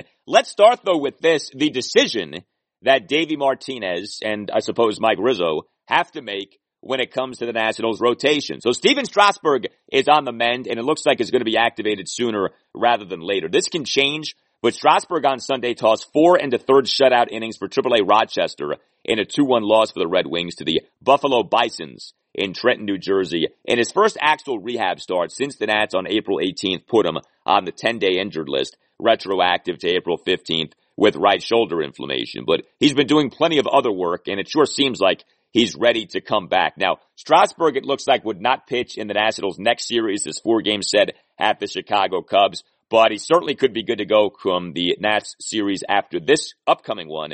And the next series is a 3-game series against the Orioles at Nationals Park this coming weekend. So Friday night through Sunday afternoon. So perhaps Strasburg will be good to go for, say, game 1 of the series against the Orioles. But suffice it to say, Strasburg's coming back. I mean, if not for that series, then for the series after that. What's going to happen with the current 5-man Nats rotation? Who's going to be the odd man out? Is there going to be an odd man out?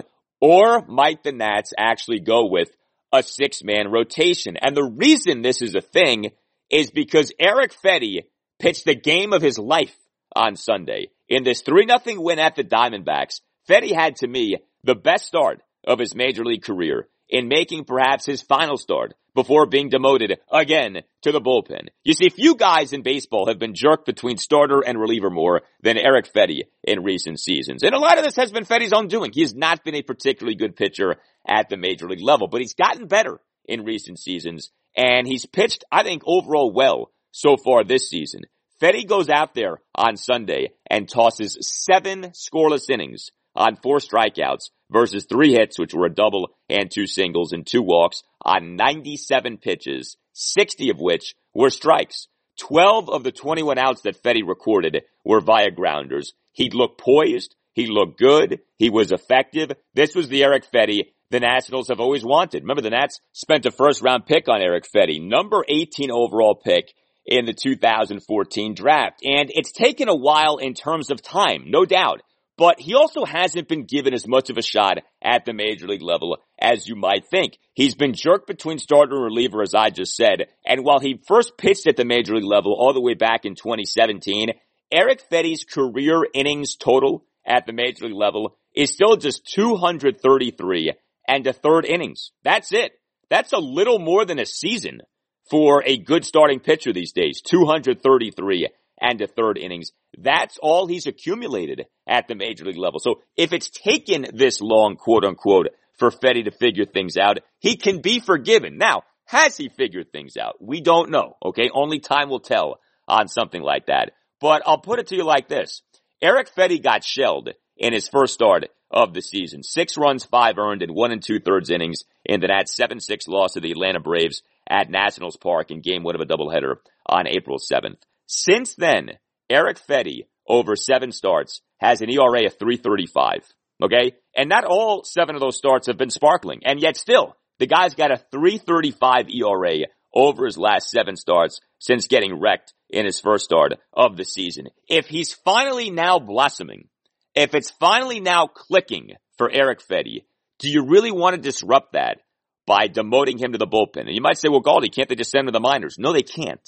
He's out of minor league options. So in order to send him to the minors, the Nats would have to expose him to waivers, and he would almost certainly get claimed by another team. So Feddy's got to stay at the major league level. So what do? Do you go with a 6-man rotation? I don't see the Nats doing that, although I suppose it's something they could try for at least a week or so just to see kind of what happens if somebody gets hurt or anything like that. Do you demote Joe Ross to the bullpen? I don't see the Nats doing that. They don't seem inclined to do that. I think Feddy's going to be the odd man out, and it's a shame, and I hate to see it happen to the guy because he's done a good job overall, all things considered. Now, with Joe Ross, he did get wrecked on Saturday night. This is what makes this also intriguing. Joe Ross pitched poorly over the weekend. Eric Feddy pitched quite well. So Ross in the 11-4 loss at the Diamondbacks on Saturday night gave up 8 runs in 4 innings on 8 hits, a homer, a double, and 6 singles, 3 walks, one of which was intentional, and a hit by pitch versus 5 strikeouts. He did throw 55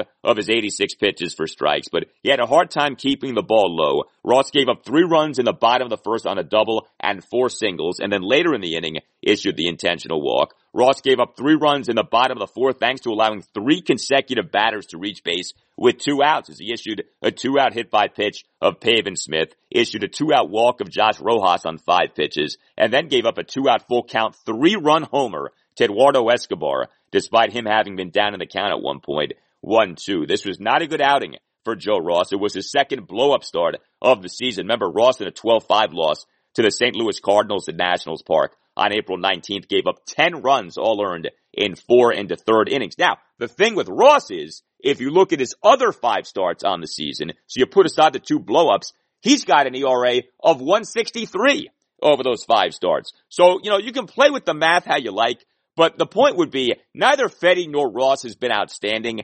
Feddy, though, was really good on Sunday. Ross was really bad on Saturday night. And the overall numbers do point to Feddy. Feddy's got the better ERA. He's got the better whip. Like I said, I think the Nats are going to stick with Ross. They've liked Ross more than Feddy, certainly in recent seasons. The way this was set up going into the season was that Ross was going to be the number 5 pitcher in the rotation. And I don't know that Ross has done enough to lose that job and Feddy has done enough to get that job. But I just hate to see this happen with Feddy again because it may finally be clicking and it all may about to be not undone necessarily, but the growth is back to being retarded if he goes back to the bullpen and he's not pitching frequently and, he's all out of sorts. So we'll see. And in some ways it's a nice problem to have that Feddy's made the decision difficult. But you'd like to see the right call be made here to where whoever gets picked to stay in the rotation, assuming the Nats don't go with a 6-man rotation and assuming that Strasburg is about to be activated, that person pitches well and doesn't make the Nationals regret pitching that person to stay in the rotation. In terms of the other Nationals starter on display at the Diamondbacks, Max Scherzer started the 17-2 win at Arizona on Friday night and was good again, albeit in a short outing, due in part to a sore throat. So Max tossed 5 scoreless innings on 7 strikeouts versus 2 hits, both of which were singles and a walk on 85 pitches, 55 of which were strikes. We found out after the game he was dealing with a sore throat and Davey just didn't want to chance anything, especially in a game that was a no-doubter. So Max only ended up going for the 5 innings and the 85 pitches, but the numbers remain outstanding for Scherzer. 8 starts now on the season, ERA at 2.10, whip of 0.76, 68 strikeouts versus 8 walks. Offensively speaking for the Nationals, so clearly a great night on Friday night. The night on Friday night was spectacular. 17 runs to the Nationals. We've been waiting for the bust out for this offense.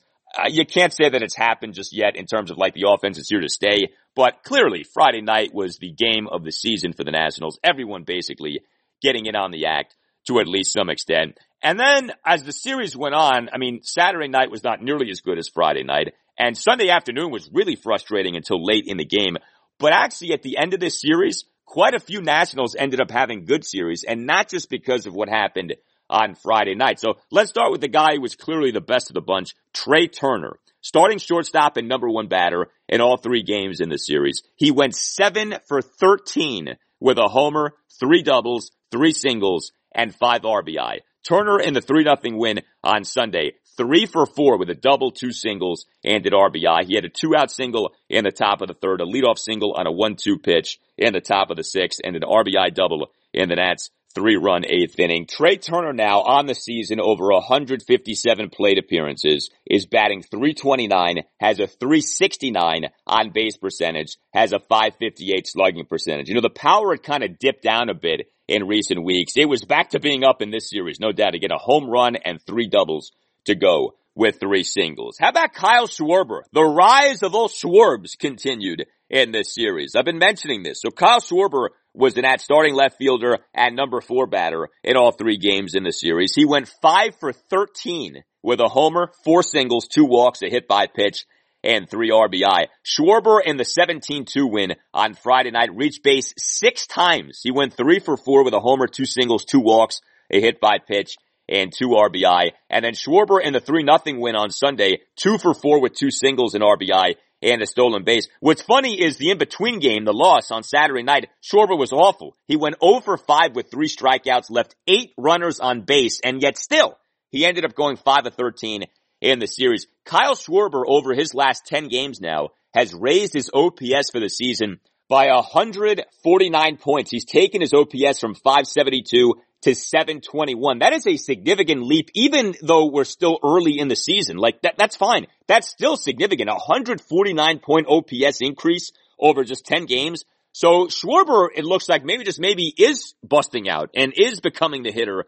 that the Nationals signed him to be. It's interesting. He's been the cleanup batter here lately. Again, number 4 batter in all 3 games in the series, and he lived up to that by and large. So did a good job. So great to see Schwarber doing better lately. Victor Robles had an excellent series as a batter. Starting center fielder and number 9 hitter in all 3 games. As Davey Martinez continues to do something I cannot stand, which is Robles batting in the number 9 spot. I've wanted to see Robles as the leadoff batter. At the very least, though, he should be batting 8th. Like, if nothing else, he should not be batting 9th. The gimmick thing of the starting pitcher batting 8th doesn't make sense to me. It doesn't work. The whole thing about you're a second leadoff batter if you're the number 9 hitter in the lineup. No, you're not. You're the number 9 hitter. You don't come to bat until maybe the 3rd inning with the way things that can play out. That's not an endorsement of you. That's an indictment of you if you're the number 9 batter. I don't know why Davey is so down on Robles like this. You know, Robles, I know at times you have to say, well, he's got to play better, he's got to hit better, he's got to not make outs on the base paths. All of that is true, but he's been better. You know, the outs on the base paths, thankfully, have dried up. And Robles in this series, 5 for 8 with 4 doubles, a single, a walk, and 3 RBI, went 2 for 2 on stolen bases. His on-base percentage for the season now at .352. That plays. Let the guy bat leadoff. Do what was supposed to be done going into the season, which again was Robles in the leadoff hole. We were told this ad nauseum that Robles was going to be the leadoff guy. That's the way things were during spring training. And then Robles got a mere 8 games as the Nats' number 1 batter. The plug got pulled. And he, you know, with the exception of, I think like there was 1 game within the last few weeks where he was the number 1 guy again. That's it. Like the whole thing about Robles as a leadoff batter, Davey just won't go back to it for whatever reason. But Robles was good in this series. The win on Sunday, 1 for 2 with a double, a walk, and a stolen base. Robles in the blowout win on Friday night, 2 for 2 with 2 RBI doubles and a hit by pitch. He hit himself a really nice series. Also, 2 Nats who didn't play in all 3 games did well in the series. Josh Harrison was the starting second baseman in games 1 and 2. He in the 17-2 win on Friday night, 3 for 7 with 3 singles and an RBI. He in the 11-4 loss on Saturday night reached base 4 times, had a double, a single, and 2 walks. And Yan Gomes did well as the Nats starting catcher in games 1 and 2 in the series. Gomes was the Nats best hitter, in fact, in the 17-2 win on Friday night, 5 for 6 with a triple, a double, and 3 singles, threatened getting the cycle, missed it without having the home run, and, you know, it felt like he might get it because the Diamondbacks pitched a position player, David Peralta, in the 9th inning, but Gomes was only able to get a single out of that. Actually was down to the count at 1 point, 0-2, before coming through with a full count single off Peralta, and what ended up being a Nationals 3-run 9th inning. But big game for Gomes on Friday night, and then in the loss on Saturday night, 1 for 4 with a single. Yan Gomes is slugging .488 on the season. You know, in a time in which there are so few good hitting catchers in Major League Baseball, that the Nats have a catcher who's slugging .488, that is great value. It's one thing to slug .488, like if you're a first baseman or something like that, but a catcher where there are so few good hitters, that plays. That's a big advantage for the Nationals. Gomes done a really nice job as a batter. And then there are Juan Soto and Starlin Castro. So I got a kick out of this. The Nats in that 17-2 win at the Diamondbacks on Friday night finished with 22 hits and 5 walks, went 9-26 with runners in scoring position. All of these offensive exploits, and yet a lot of this happened despite Soto and Castro not doing much. Soto had just 1 hit, which was an RBI single and 1 walk. Castro went 0 for 6 with a walk, snapping his 11-game hitting streak. For Soto, the trend remains, it's not that he's been awful since he came off the 10-day injured list, but he's still not hitting for like any power. And the overall numbers certainly are not great. So Soto in the series, starting right fielder in all 3 games, 3 for 12 with 3 singles, 3 walks, and 3 RBI. That's not that bad, right? But Soto now, since coming off the 10-day injured list on May 4th, is batting .216. Yes, he has a .370 on base, but he's slugging just .297. He's not hitting for any power. It's just a bunch of singles. Soto has become Castro, getting some singles, but not hitting for any kind of power. And that's got to change, obviously. Like, Juan Soto's a lot better than a .297 slugging percentage, to say nothing of a .216 batting average. I was getting some walks, like I said, .370 on base since coming off the 10-day IL. I don't know how much of this, if any of this, has to do with Soto still ailing. Remember, he was on the IL due to a left shoulder strain. But, I think by now that's kind of gone bye-bye. This is just a matter of timing and, getting your swing mechanics down to where you want them to be. And we've not seen the Juan Soto we know we're capable of seeing here since he came off that 10-day injured list on May 4th. Castro, he had a really bad series, 0 for 14 with 2 walks. And like I said, that comes on the heels of Castro having had an 11-game hitting streak. In terms of the Nats bullpen in winning 2 or 3 at the Diamondbacks, actually was not a great weekend for the Nats bullpen. 3 relievers in the blowout win on Friday night combined to allow 2 runs in 4 innings. Will Harris allowed a run in the bottom of the 6th. Paolo Espino, who was back with the Nationals, and that's on Friday, recalling Paolo from AAA Rochester as the corresponding roster move to putting Patrick Corbin on the paternity list. Espino in the game on Friday night, giving up a run over 2 innings, but none of that really mattered, right? The Nats scored 17 runs. But then in the 11-4 loss at Arizona on Saturday night, 4 Nats relievers combined to allow 3 runs in 4 innings. Wander Suero, who was back pitching in this series for the first time since coming off the 10-day injured list, which he was on due to a left oblique strain. Suero pitched on Friday night, then pitched again on Saturday night, and in the Saturday night loss, gave up a 2-out solo homer to David Peralta in the bottom of the 6th. Also in that game, Austin Voth gave up a 2-out 2-run homer to Eduardo Escobar in the bottom of the 8th inning. But in the 3-0 win on Sunday, Nats bullpen was great. Daniel Hudson and Brad Hand each tossing a scoreless inning. Hudson looking great again, scoreless bottom of the 8th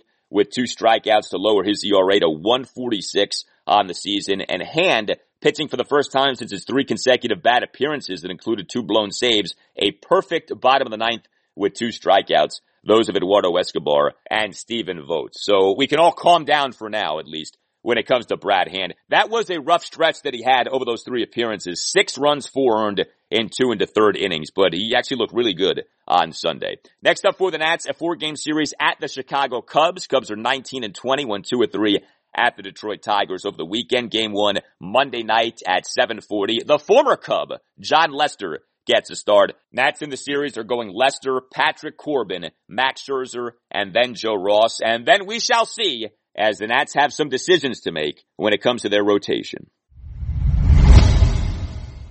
For the Orioles over the weekend, a series loss that ended with a win. O's lost 2 or 3 to the New York Yankees at Oriole Park at Camden Yards. 5-4 loss on Friday night. 8-2 loss on Saturday night, but a 10-6 win on Sunday afternoon to snap what had become a 4-game losing streak as the Orioles, Joe Angel, were back in the win column. And the Orioles again in the win column. Yes, sir. O's now 17-23 on the season. So the Orioles pitching was all over the place in this series against the Yankees. We'll work backwards and start with the game on Sunday when the O's going with an opener did not work out so well. So reliever Adam Plutko served as the Orioles opener in the 10-6 win over the Yankees on Sunday afternoon. Plutko gave up 4 runs in the top of the first. That's not how you're supposed to open when you're the opener. Plutko allowing 4 runs in the top of the first on 2 homers, 2 singles, and a walk. But relieving Plutko was lefty Bruce Zimmerman, whom the O's on Sunday recalled from AAA Norfolk, and Zimmerman was terrific. 1 run in 5 2/3 innings on 6 strikeouts. And this is significant because Zimmerman came into the game with an ERA of 5.40 over 6 games, all starts so far in the regular season. Remember, Bruce Zimmerman sort of rose up during the exhibition season. Bruce Zimmerman is a guy who the O's got from the Atlanta Braves in the July 2018 trade that sent Kevin Gausman and Darren O'Day to Atlanta. And Zimmerman, like I said, spring training darling, has struggled mightily so far this season, but he looked really good actually in relieving the opener in the win on Sunday. In the loss on Saturday, the 8-2 loss Saturday night, Jorge Lopez, 5 runs, 4 earned in 2 innings. So another bad outing for him. 6 hits, a homer, and 5 singles.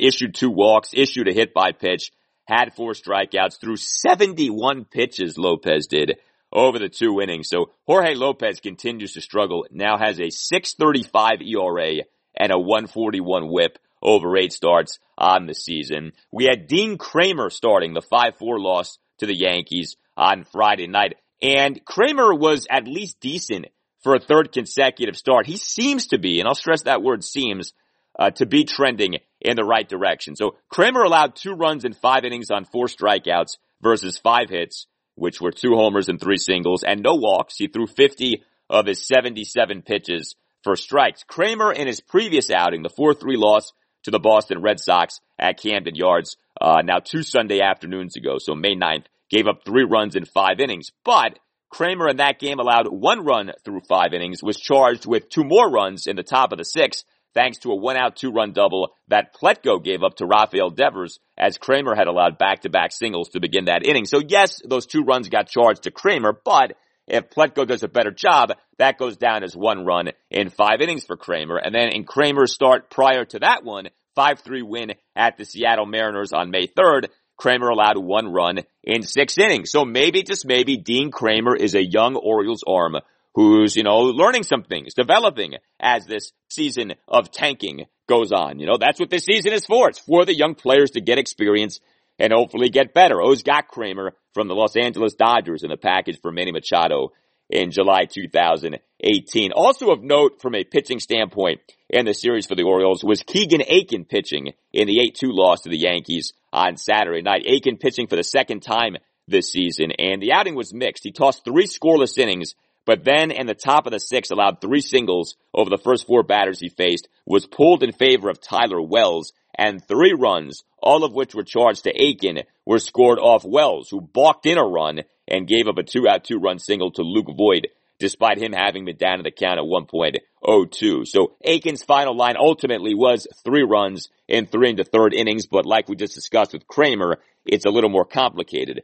Aiken's been toggled between the Major League level and AAA Norfolk so far this year. Aiken was thought to be a guy who was going to start the season as a starter in the rotation. Did not end up happening. He had a very bad exhibition season, but getting some cracks at things here lately as a reliever. Some notable performances by Oriole position players in this series loss to the Yankees. So Ryan Mountcastle, starting first baseman, number 4 batter in the win on Sunday. Good game for him. 2 for 4 with 4 RBI. He had a 2-out RBI double on a 1-2 pitch in the Orioles 2-run first. Had a first pitch RBI sac fly in the Orioles 3-run third. Had a 2-out, 2-run single in the bottom of the 8th inning. So great to see all of that. We have not seen enough of that from Mountcastle so far this year. Mountcastle as a starting DH and number 5 batter in the loss on Friday night, 0 for 4 with 3 strikeouts. So 150 plate appearances for Mountcastle on the season. He's batting just .218. He's got an on-base percentage of just .240. He's got a slugging percentage of just .338. Austin Hayes, starting left fielder, number 2 batter in all 3 games in the series. He went 3 for 11 with a homer, a double, and a single. The homer came in the loss on Friday night. Hayes in that game, solo homer in the bottom of the first off Yankee starter Corey Kluber. Hayes has been good here lately. Hayes had a leadoff triple on a 1-2 pitch in a 1-run 8th inning for the Orioles in that 3-2 loss at the New York Mets last Tuesday night. Hayes on the season, 115 plate appearances.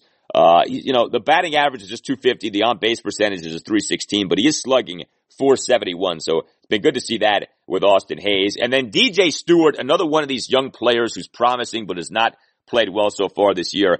Game 1 of the series, a rare good game for DJ Stewart this season. The loss on Friday night, he has a starting right fielder and number 6 batter, had a double, 2 singles, and a walk. But Stewart as a starting right fielder and number 4 batter in the loss on Saturday night, 0 for 4 with 3 strikeouts, and then did not play in Game 3. So Stewart 99 plate appearances on the season, batting average of just 205, on-base percentage is just 333, slugging percentage of 313. DJ Stewart's on-base percentage is higher than his slugging percentage. Now, he got off to kind of a weird start with things because he suffered this left hamstring injury during spring training and then began the regular season on the 10-day injured list. But he got reinstated from that on April 10th, so he's been back for long enough and just still has not gotten going. If there's one major disappointment for the Orioles so far this year, again, it's a season of the tank. It's a season about player development, not wins and losses. It's that guys like Mountcastle and Stewart aren't doing better. You know, you'd like to see these guys get going. They haven't really gotten going. That can change. I mean, we're only in the middle of May, but you got to keep playing these guys. That's the point of a season like this, okay? Let these guys take their lumps, rack up plate appearances. We're driven by the search for better. But when it comes to hiring, the best way to search for a candidate isn't to search at all. Don't search, match with Indeed. Indeed is your matching and hiring platform with over 350 million global monthly visitors, according to Indeed data, and a matching engine that helps you find quality candidates fast. Ditch the busy work. Use Indeed for scheduling, screening, and messaging so you can connect with candidates faster. Leveraging over 140 million qualifications and preferences every day, Indeed's matching engine is constantly learning from your preferences, so the more you use Indeed, the better it gets. Join more than 3.5 million businesses worldwide that use Indeed to hire great talent fast. And listeners of this show will get a $75 sponsored job credit to get your jobs more visibility at Indeed.com/Blue Wire. Just go to Indeed.com/Blue Wire right now and support our show by saying that you heard about Indeed on this podcast. That's Indeed.com/Blue Wire. Terms and conditions apply. Need to hire? You need Indeed. And hopefully at the end of the season, you're feeling good about where you're at with these guys. O's are off on Monday, then have a 3-game series against the Tampa Bay Rays Tuesday through Thursday at Camden Yards. The Rays are 23-19, have won 4 straight, including a 3-game sweep of the New York Mets over the weekend. By the way, 4 of the 5 teams in the American League East have winning records. O's are the only AL East team that does not have a winning record. The division is brutal, and for the most part, has been for years.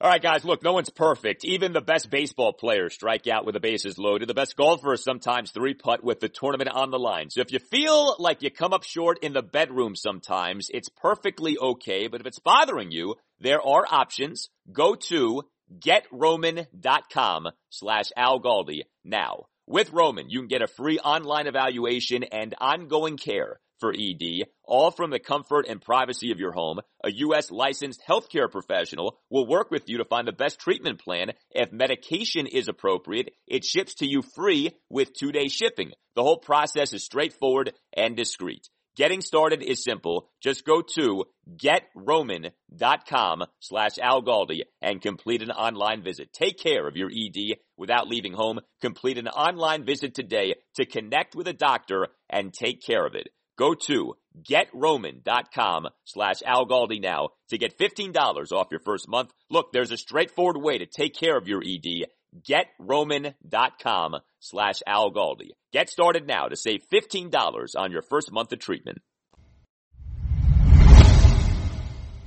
All right, that will do it for you and me for now. Keep the feedback coming. You can tweet me at Al Galdi. You can email me, the Al Galdi podcast at yahoo.com. Big show coming up on Tuesday's installment of the podcast. Full react to and analysis of Capitals Bruins Game 2, which is at Capital One Arena on Monday night. Caps trying for a 2-0 lead on Boston in the first round of the Stanley Cup playoffs. Also, we've got to talk about this Dan Snyder, Bruce Allen stuff. You've been following this? Didn't have time to get into all this on this installment of the pod, but the news over the weekend of Vadani having tried to shortchange Brucey on what was owed to Brucifer upon him being fired. You can't make this stuff up. It's just tremendous. So we'll get into that on Tuesday's show. We'll have Wizards at Boston to preview as the Wizards are in the NBA postseason. Not the NBA playoffs. Don't say the playoffs, but the NBA postseason. Wiz at the Celtics in the Eastern Conference's 7-8 game on Tuesday night. And we'll have Game 1 for the Nationals at the Chicago Cubs to get into as well. The return of John Lester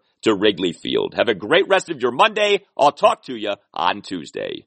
This is Coach Norv Turner.